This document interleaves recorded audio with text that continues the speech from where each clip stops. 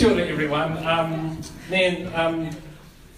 don't know why, but my heart is like beating out of my chest tonight, and I feel like as I was praying and preparing for this, I think the Holy Spirit wants to do something really special here tonight. So I want to prepare you for that. I often say this, and it's not true, but I'm not going to share for that long. And then I want you guys to, as I speak, to really not be surprised when we go into a time at the end of listening to what the Spirit is saying. And a time that for some of you may be a little wacky or a little weird, but I really feel like that's what we need to do tonight. So I'm going to share for a little bit. Before I do, just want to acknowledge a few people in the room. Really cool to have the Manawahi whānau here, and particularly awesome, Devon, to have you in town. I've been really inspired in our friendship over the last year. And Devon has this amazing son called Lockie, who is just like the most genuine person you will ever meet. Awesome to have you guys here tonight. I spotted some Anglican whānau around, so I'm going to choose the one who would least like to be singled out in the crowd and say, Rebecca, great to have you here with us tonight. From the cathedral. And also Cindy Ruakiri is with us tonight, and many of you who are new here over the last year or two would have heard the story of the prototype vision for Blueprint. And that is something that Cindy gave to us, and she has just been an incredible prophetic presence in our community and a friend over the last few years. So I've told Cindy, if it gets weird later, to just go hard and not ask permission, just get amongst it. We'd be stoked for that.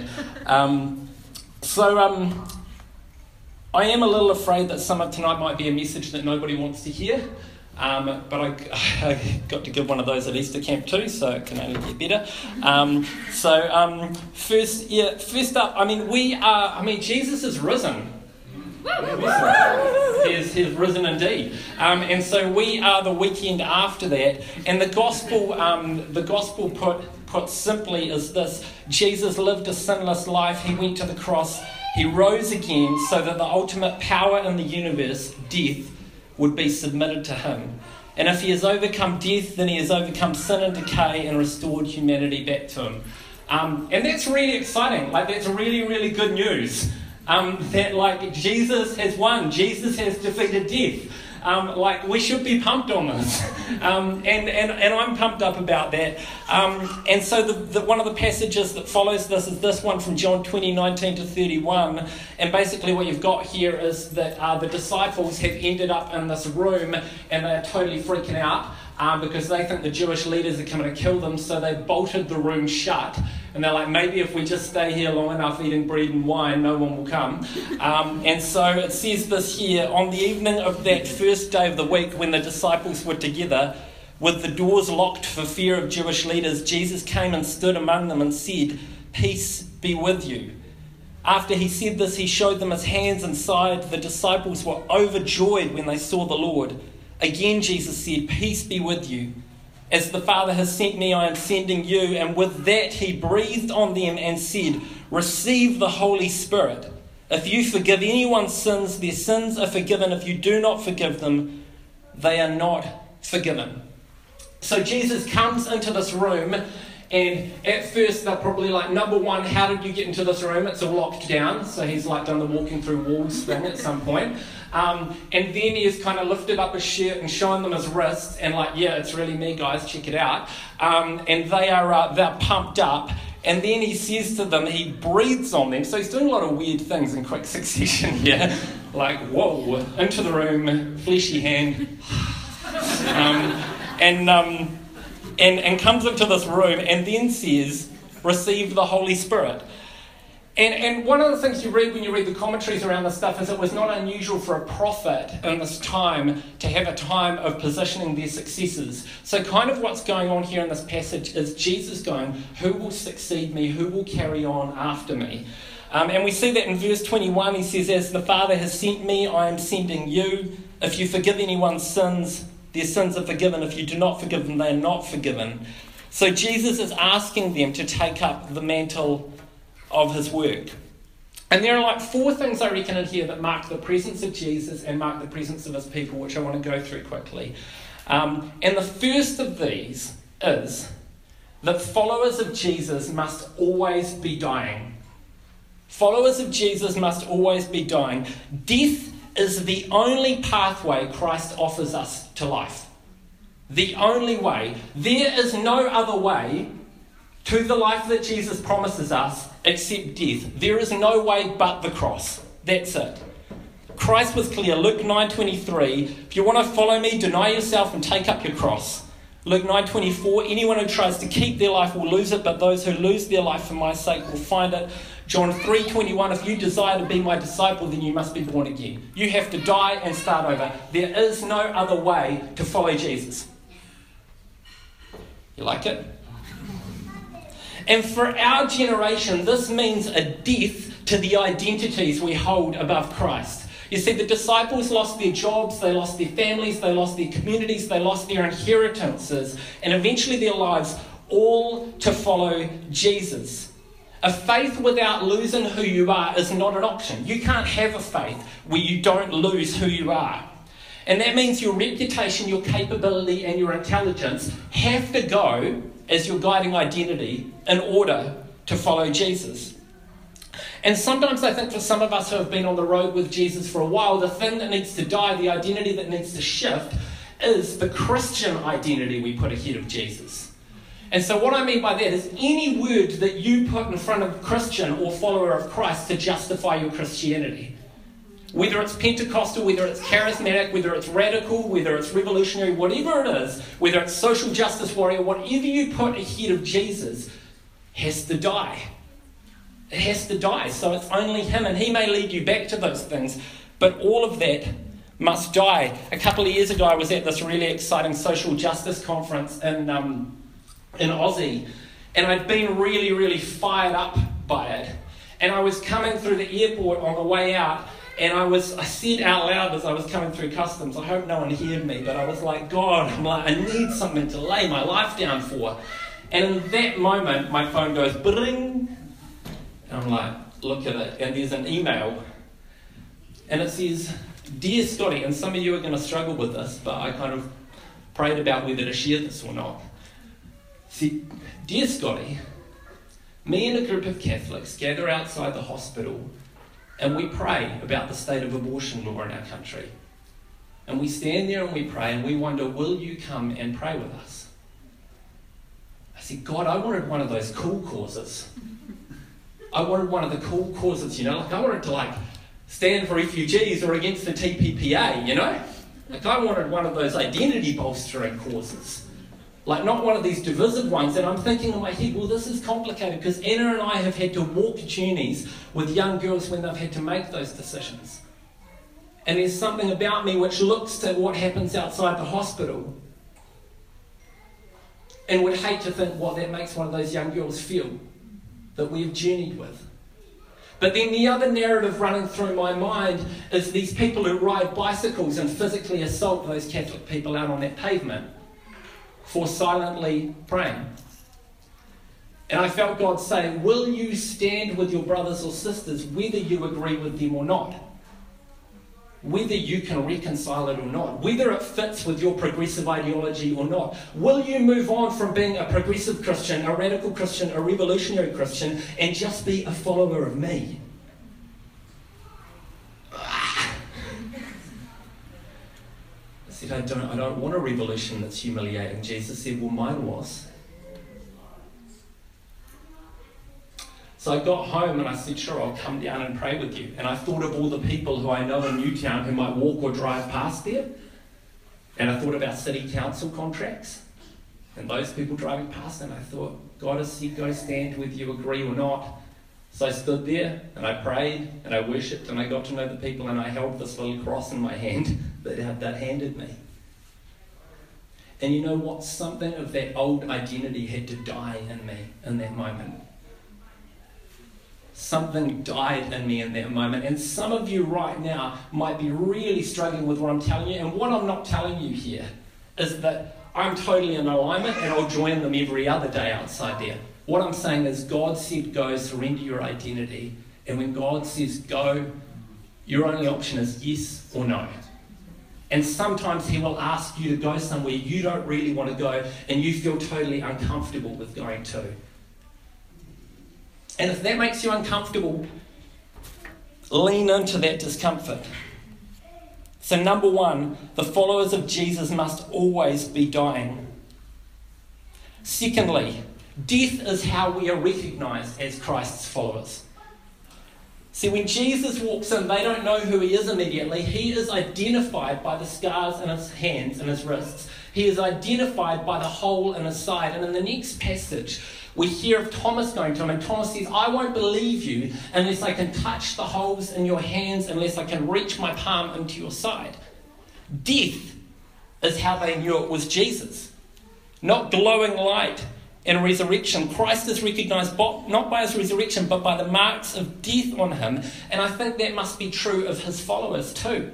That we should be recognised by a degree of death in us.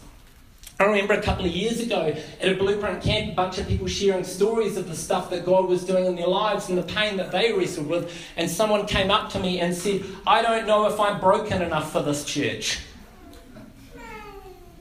And I kind of think that's the kind of church we're meant to be.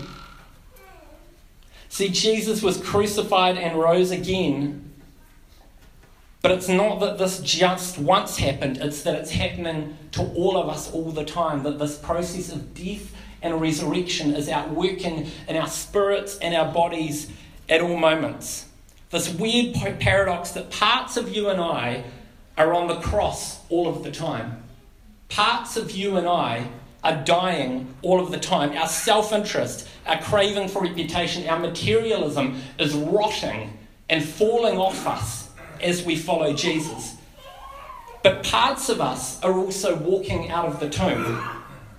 Free in his resurrection life, our broken sexualities are being healed, our addictions we walk free of. We are these kinds of spiritual zombies where we're kind of decaying and living all the time. Anyone watch The Walking Dead? Just like that.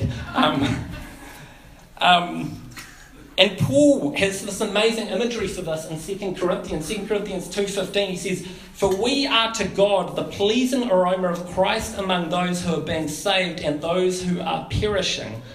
To one we are an aroma that brings death, to the other an aroma that brings life. So there's the sense that as a Christian steps into the room, there is the smell of decomposing of flesh alongside the smell of a newborn baby. It's a very, very weird thing. He goes on in 2 Corinthians 4:10, we carry around the death of Christ within us so that his life may be made evident. You know, it's in the same way that you cannot have two mountains without a valley. You cannot have the high without the low. You cannot have the resurrection without the death. You cannot. And so this decay and this coming alive is happening us all the time. And so what this means is that parts of us, parts of our old identity, parts of who we think we are, should always be rotting and falling off. Colossians 3:5, Paul says, put to death the old self, your sexual immorality, your impurity, your lust, your evil desires, your greed and idolatry. Let it rot off you like a spiritual zombie. And so a question I want to ask today, or a few questions I want to put to us, and I've got a bit after this, so don't think I'm finishing.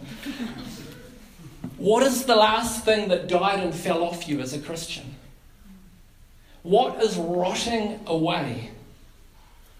When was the last time it really hurt to follow Jesus? When was the last time you were close to the metaphor he gives us of experiencing our own crucifixion? When was the last time that happened? So there is this death, there is this decay, but we're also coming alive at the same time. Death is for the purpose of freedom, not for the purpose of just death. Death is the gateway through which we enter new life. We can't follow the path of Jesus without passing through this narrow gate of death. But Christ didn't enter the grave to revel in the grave. He entered it to conquer it and defeat it for life. Paul said it perfectly. I just think this is what I'm going to read here is one of the most beautiful passages of Scripture in the whole Bible. It's 1 Corinthians 15:50 onwards. He says, I declare to you, brothers and sisters, that flesh and blood cannot inherit the kingdom of God, nor does the dead inherit the living. Listen, I tell you a mystery, a paradox. We will not all sleep, but we will all be changed in a flash, in the twinkling of an eye, at the last trumpet. For the trumpet will sound, the dead will be raised to life, and we will be changed. For the dead must clothe itself with the living, and the mortal with immortality. When the perishable has been clothed with the imperishable, and the mortal with immortality, then the saying that is written will come true. Death has been swallowed up in victory. Where, O death, is your victory? Where, O death, is your sting? The sting of death is sin, and the power of sin is the law. But thanks be to God, He gives us the victory through our Lord Jesus Christ. My word. What a hope. What a hope. Like, that's almost enough to make a non-charismatic congregation like us leap up on our feet. Death has been defeated. We go through death, but we come out in resurrection life. Do we know this? Do we remember this? Or is it just one big slog until we hit the grave? There is mourning in death, but there is joy in coming alive, and I've talked about it many times here before. But a few years ago, I fell into this dark place of mental anguish and depression. And it was this dark time of 2 or 3 years where I thought I would never come out. But as those last few months came and I began to see the sun come up again, there is nothing in my life I am more grateful for than God's liberation in that moment. And I would almost say I would go through the whole journey again just for God bringing liberation and salvation, just for God to come through. I would go through the death again for the life that God brings at the end of it. And I'll say that to some of you who struggle here today, that man, the life is rich, man, the redemption is sweet, man, the resurrection is incredible. And maybe this joy is something we've lost a little bit. There is mourning and death, but there is joy in coming alive. John 10:10, the thief comes only to steal and kill and destroy. I have come that they may have life, and life to the fullest. So Christians are known by our death. We must always be dying, but there is life. And where does this new life come from? This new life comes from the Spirit of God, where Jesus breathes and says, Holy Spirit, come upon these people. And there are two parallels Jesus intended here as he spoke this. One of them is Genesis 2:7, where we have the dust and the man without air in his lungs, and it says that God breathed life into him and he rose up. Jesus goes to his disciples a couple of days after he has died and breathes life into them and says, come alive as the people of God again. The other one, which must be the second most epic passage of Scripture ever, my word, is Ezekiel 37, where this prophet Ezekiel is taken in this vision to this valley of dry bones. Who knows this one? Keep your hand up if you like it. No hands went down, more hands went up. And he sees this valley of dry bones. And Ezekiel said, so I prophesied as I was commanded. And as I was prophesying, there was a noise, a rattling sound, and the bones came together bone to bone. I looked, and tendons and flesh appeared on them, and skin covered them, but there was no breath in them. Then he said to me, prophesy to the breath, prophesy, son of man, and say to it, this is what the sovereign Lord says. Come, breathe. From the four winds, breathe into these slain that they may live. So I prophesied as he commanded me, and breath entered them. They came up to life and stood on their feet, a vast army. And these are the two passages that Jesus is thinking about as he breathes the Holy Spirit life onto his disciples. There is mourning and death, but there is joy in coming alive. And so today, I think in the dry places and in the dusty places that God wants to bring us alive again. And I think in the places where we have settled for just trudging along, God's Spirit wants to come and refresh some of us and fill us again with the hope of his resurrection. That it's not just a metaphor. That God truly wants to come and fill us with the same power that raised Jesus from the dead. And there's a couple of things I just want to put out here for Blueprint if you're one of the many visitors tonight. Don't worry. But I sometimes feel like with this stuff, no, actually, I'm going to park it there. We'll let God do the convicting.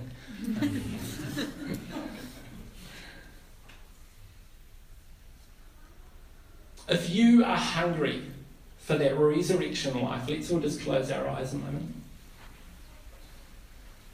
If you are hungry for this not just to be a fairy tale anymore, but you are hungry to enter into the whole journey of death and resurrection with Jesus, where who you were falls away, where the labels you put on yourself and the world puts on you fall away, and you step into a new living. If that's you, we don't normally do this here, but I just ask you to stand with every eye closed.